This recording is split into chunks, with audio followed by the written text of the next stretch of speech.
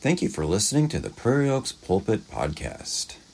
This is a recording of our Sunday morning sermons here at Prairie Oaks Baptist Church in Prairie Grove, Arkansas. Thank you for being a participant in this ministry through this media. And thank you to those who help make it possible. Now may God bless you and keep you. And let's get to the message. Let's look in Luke chapter 22. As mentioned last week, we're going to spend a few weeks looking at some of the teachings on communion, on the Lord's Supper, and no better place to start than in the Gospels, where it starts. And so, Luke chapter 22, there's three tellings of it in Matthew, Mark, and Luke.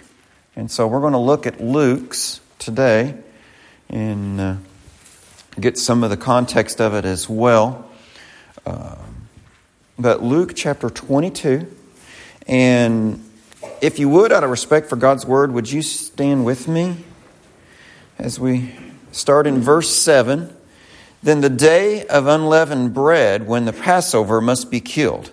And he sent Peter and John, saying, Go and prepare the Passover for us, that we may eat. So they said to him, Where do you want us to prepare? And he said to them, Behold, when you have entered the city, a man will meet you carrying a pitcher of water.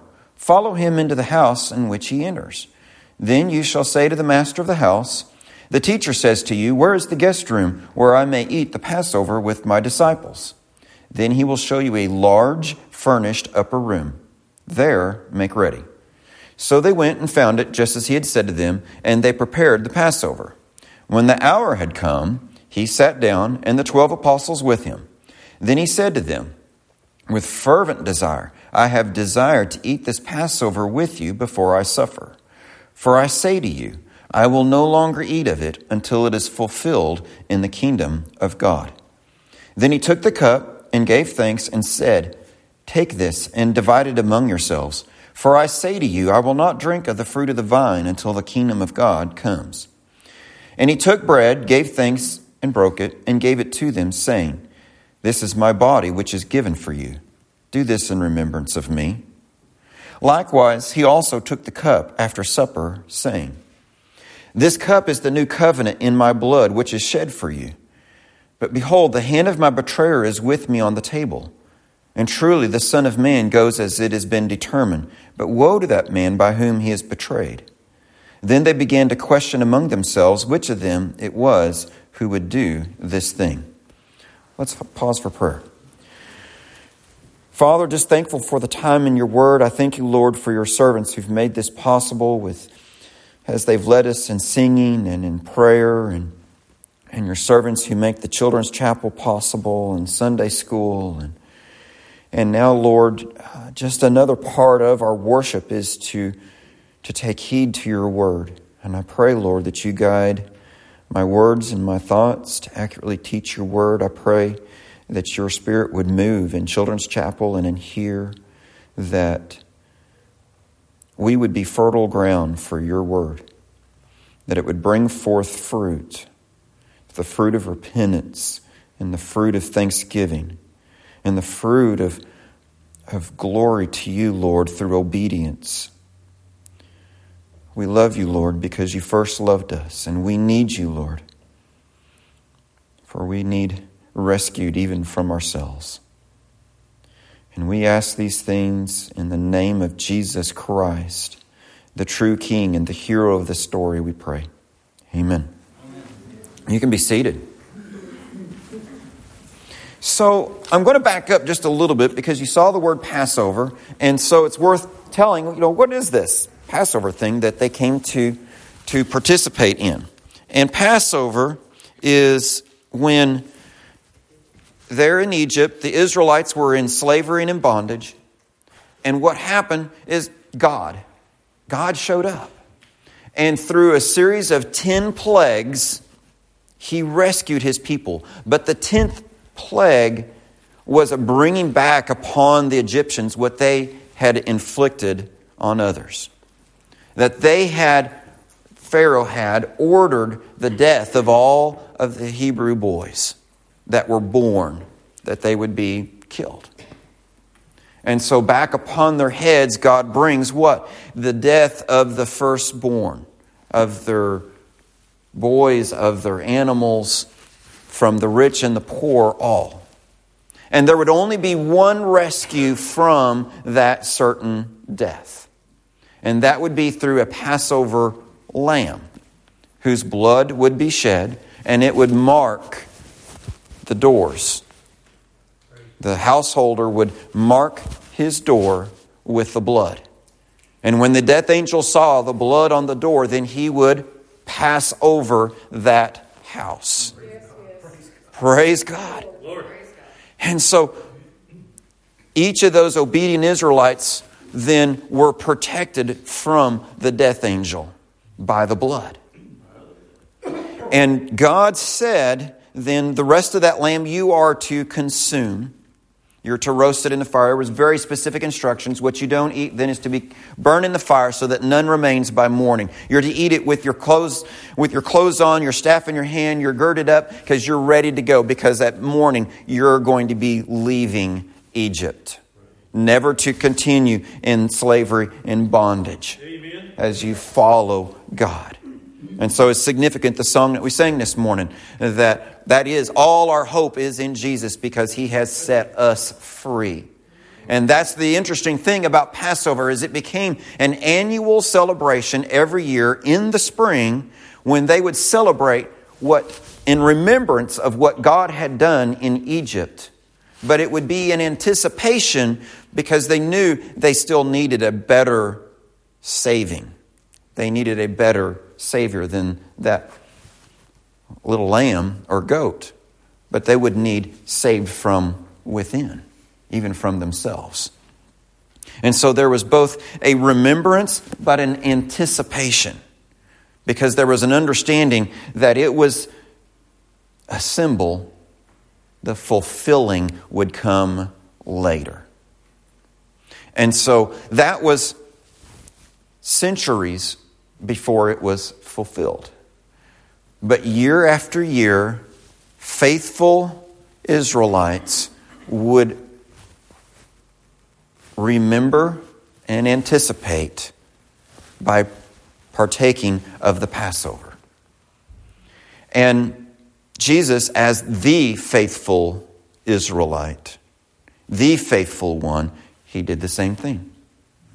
And so we're not told every time that He did it, but we're told that as a faithful Israelite, He would have done it every time. But we're told of instances when He did. And this then was no surprise when it came spring and He's heading to Jerusalem. The disciples are, where are we going to do Passover? Because they know they're going to do it. Because Jesus always does. And so Jesus had made preparations, because in this situation, Jesus is a wanted man. It's kind of hard to believe that this perfect individual would be wanted by the law, but He is. The authorities want Him arrested and murdered. And so He is being very secretive. And He's being secretive because of another reason. He knows one of His disciples is the betrayer. He knows even which one it will be. And so He is being secretive even from His own disciples in order that everything happens according to His Father's plan. And He has complete control over this. And I want you to pause and think about that for a second, because that's useful to us, isn't it? To know that our God is in control. All of the instances of our life are under His control. Whether good or bad, He is still in control. And so we can put our faith in a God who says that I can work all things together for good, because it's in His control. And what they intend for evil, God will bring for good, as Joseph believed, even when he was in prison in Egypt. And so He has secretly arranged for these things. And so the disciples are like, so where do we go? And He says, this is what you're going to be looking for. This is where you're going to go. And this is the place where we're going to do it if you follow my instructions. And so they follow His instructions. They go and prepare. We're told it is Peter and John, His two probably some of his most trusted disciples, they're sent to go prepare the Passover. And when the hour came, they sat down and gathered around, the 12 of them. At least we're told that it was that, at least those 13 are there. Because Jesus had a fervent desire to partake of this with them. Because he knew what he was doing. They were just cruising along, right? They're the disciples. He's the teacher. He knew what was coming. He knew what he was going to do in this Passover. And so there's something kind of interesting about this as I've been reading and preparing and praying for this message. One of the things that struck me is how much we're not told. You ever thought about that? There's a lot of things we're not told. So like I had to go somewhere else to find instructions about what all took place in a Passover. And I know there's people here that know much more about this than I do. So forgive me for when I'm wrong. But there is a traditional way of partaking in Passover, where there would be a cup and there would be the washing of hands symbolizing the need for cleansing, and there would be the eating of the bitter herbs, and that would be to symbolize their hard bondage and the bitterness of that when they were in Egypt. And because the whole thing is a teaching lesson. You know, we talked about that a few weeks ago when we had a baptism, right?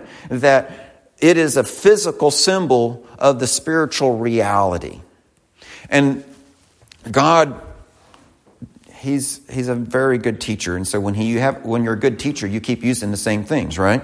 And so this was to teach them of what they were in Egypt. And then the household or the leader of the home would then thank God for His intervention, and there would be a time in which, after the bitter herbs, they would have the lamb, and there would be the unleavened bread, and He would teach about the Passover all along the way, so that they would be remembering what God had done for them. And then and it would continue until all that was done. And then along the way, they were singing through the Psalms as they did it. And we know from, not from the Scriptures, but again from the traditions, which Psalms they normally sang. It was Psalms 113 through 118, and those would be done throughout the night as well. But I bring that up because we're not told that here. That's not the point. Because Jesus is going to do something different. He's going to take of that, but He's starting something new. But it's still going to be a matter of remembrance and anticipation.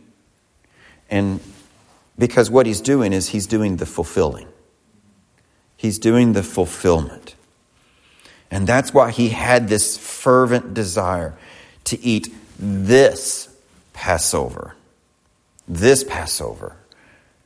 with you before I suffer.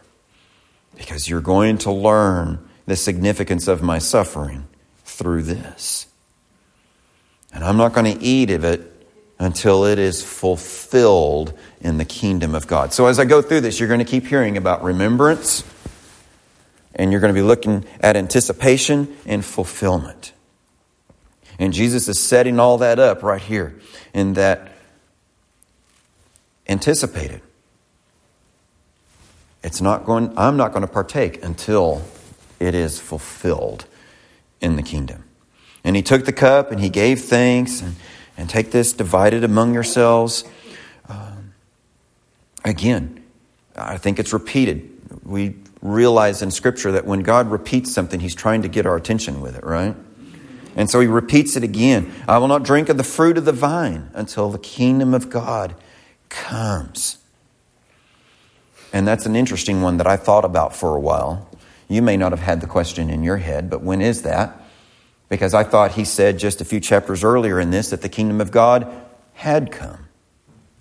And yes, in a way it had. The already and not yet of Scripture.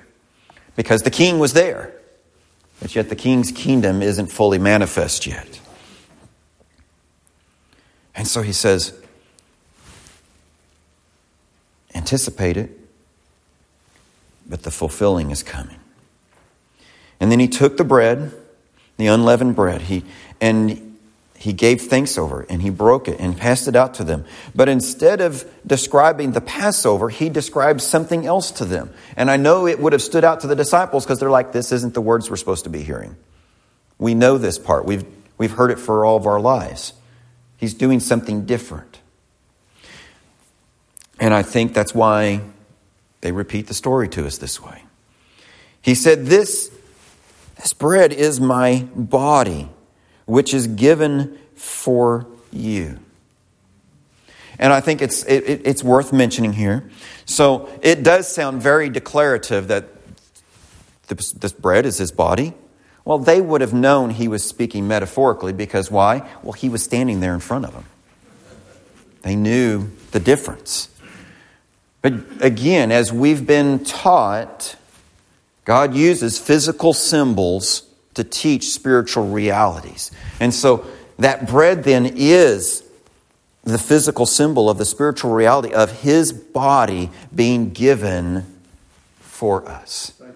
His body given over and dying, laying down his life for his sheep. His life for ours. And then he says this, do this in remembrance of me. He's now setting into motion. He says, this is not the only time I'm going to do this. From now on, I want you to do this in remembrance of Passover? No, of me. Because he's fulfilling Passover. He's fulfilling it. And so now we don't look back at that very important event because now it's become the symbolic and the reality is there with them. His body, which is given for you. Do this in remembrance of me. And then he took the cup after supper. And again, there were a set number of cups in the meal that they partook of. And each one had, but he doesn't say what he's supposed to say. He says what he's supposed to say, right? He doesn't say what they've always said. He says now new meaning in this. And he says, this cup is the new covenant in my blood, which is shed for you. And there's a lot going on in this. And so we better kind of start figuring this out, right? And so he says this cup is the new covenant. Jesus just pulled on a string that goes all the way back through the Old Testament that has a lot attached to it. Right? You know, we talk about we put a pin there and we're going to tie a string to it and then later on we're going to come back to it. Well, that's what happened is he just pulled on a big one. And if you've been with us on Wednesday nights, you know that we just finished Isaiah. It was an epic journey through the second longest book in the Bible if you count by chapters. It's a big one, but there's so much in there. And the books next to it, Jeremiah is the longest book in the Bible if you do by word count. And Ezekiel is right up there with it. And those three books talk very significantly about new covenant. And Jesus just tugged on that. And it was something that every Israelite looked forward to. Ever since things degraded after Solomon, they began to yearn for when God would fix the mess. But really it goes all the way back to Moses when Moses told them, I've given you this law, but you're not going to keep it. And I know how this is going to play out. And that the curses of disobedience will come upon you because you're humans. And every human breaks God's law. He may have said, you're a little worse than most humans, but he didn't. He said, you're going to bring this on yourselves. But cry out to God when it happens. because He is gracious. He is compassionate. He is slow to anger. He is abounding in covenant love and in faithfulness. Don't forget it. Cry out to Him. And so there's been that whole desire that, the old covenant condemns. We need a new covenant with God, where He fixes us so that we can be right with Him. And Ezekiel said He's going to do that. He's going to take out that stony heart and give you a heart of flesh. And on that heart will be written God's law. And Jeremiah said that's new covenant. He used the terminology, new covenant, in which you'll have a desire to walk it with me. You will have the Spirit so that you do want to walk with me. And what about all those sins? Isaiah taught us that. And I love, in Isaiah 53 is one of my favorite passages, because there we're told that God's suffering servant will lay down His life for the sheep.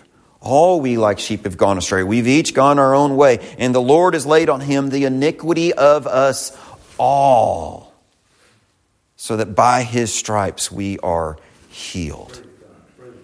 God was going to take care of all of it.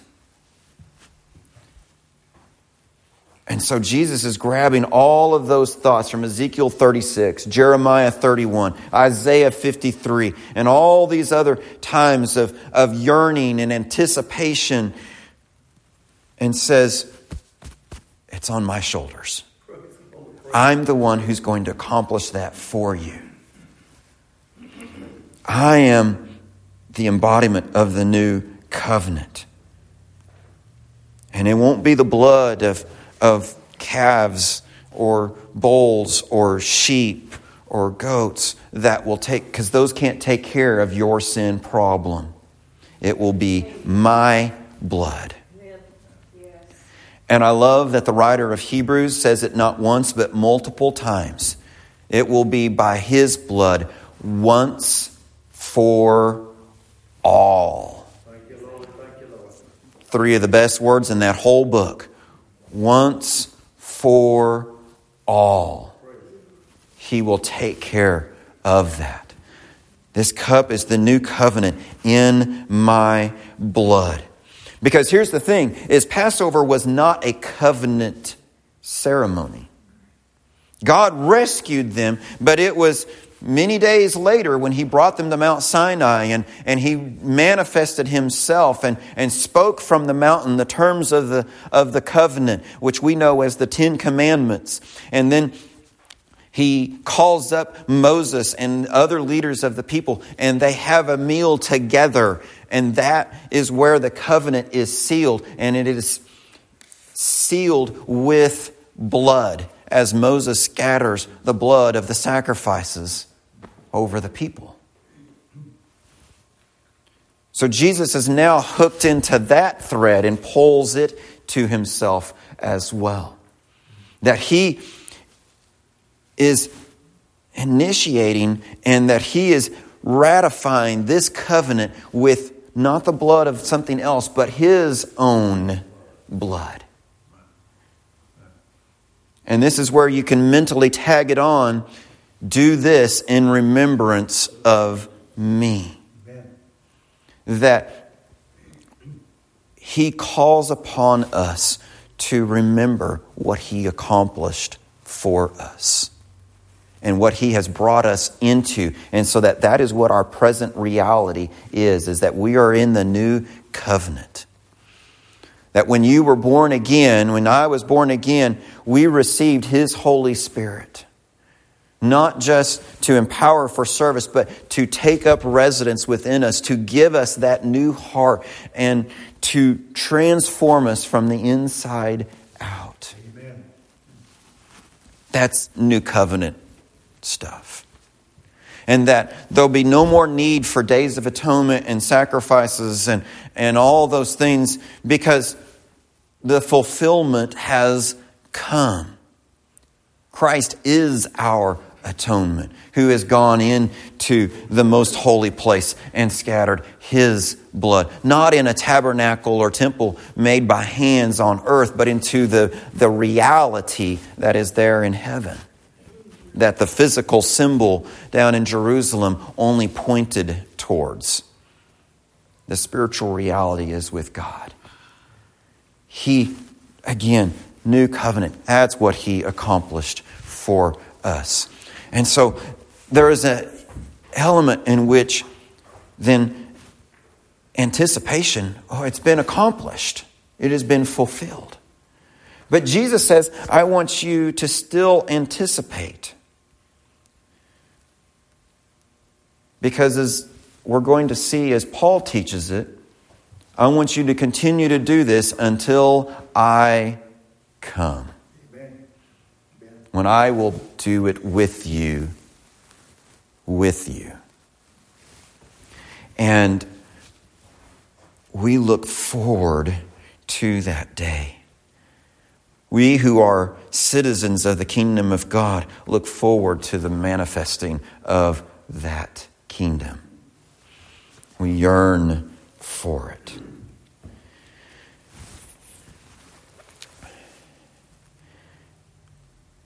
This cup is the new covenant in my blood, which is shed for you. And it's worth mentioning, it's kind of odd because Jesus is in a unique situation here. He's speaking in a way that we understand. Because between Him saying those words the first time and where we stand is the actual fulfilling. He hadn't shed His blood yet. But it was an accomplished thing in His mind. Do you know why? Because He knew He was going to obey. He knew it was coming. And He knew He was going to do it. And that goes back to that whole, that's why we know that it is a physical symbol of that spiritual reality. That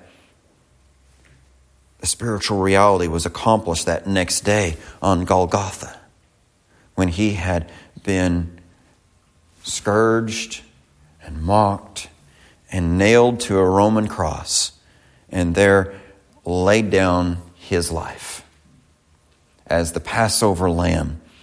And depending on which commentary you read, that even as the Passover lambs were being killed, He was dying, replacing that physical symbol as well. And that not a bone of those lambs was to be broken, and as His body was broken, His bones were not broken. God protected even the little things. And that the blood and the water that spilled from His side, the fountain by which we are cleansed.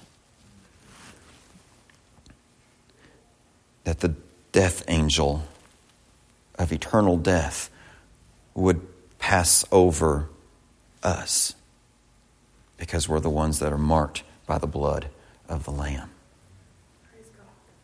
And that we would be rescued from our slavery and bondage to sin, of which its wages are death, and brought into a new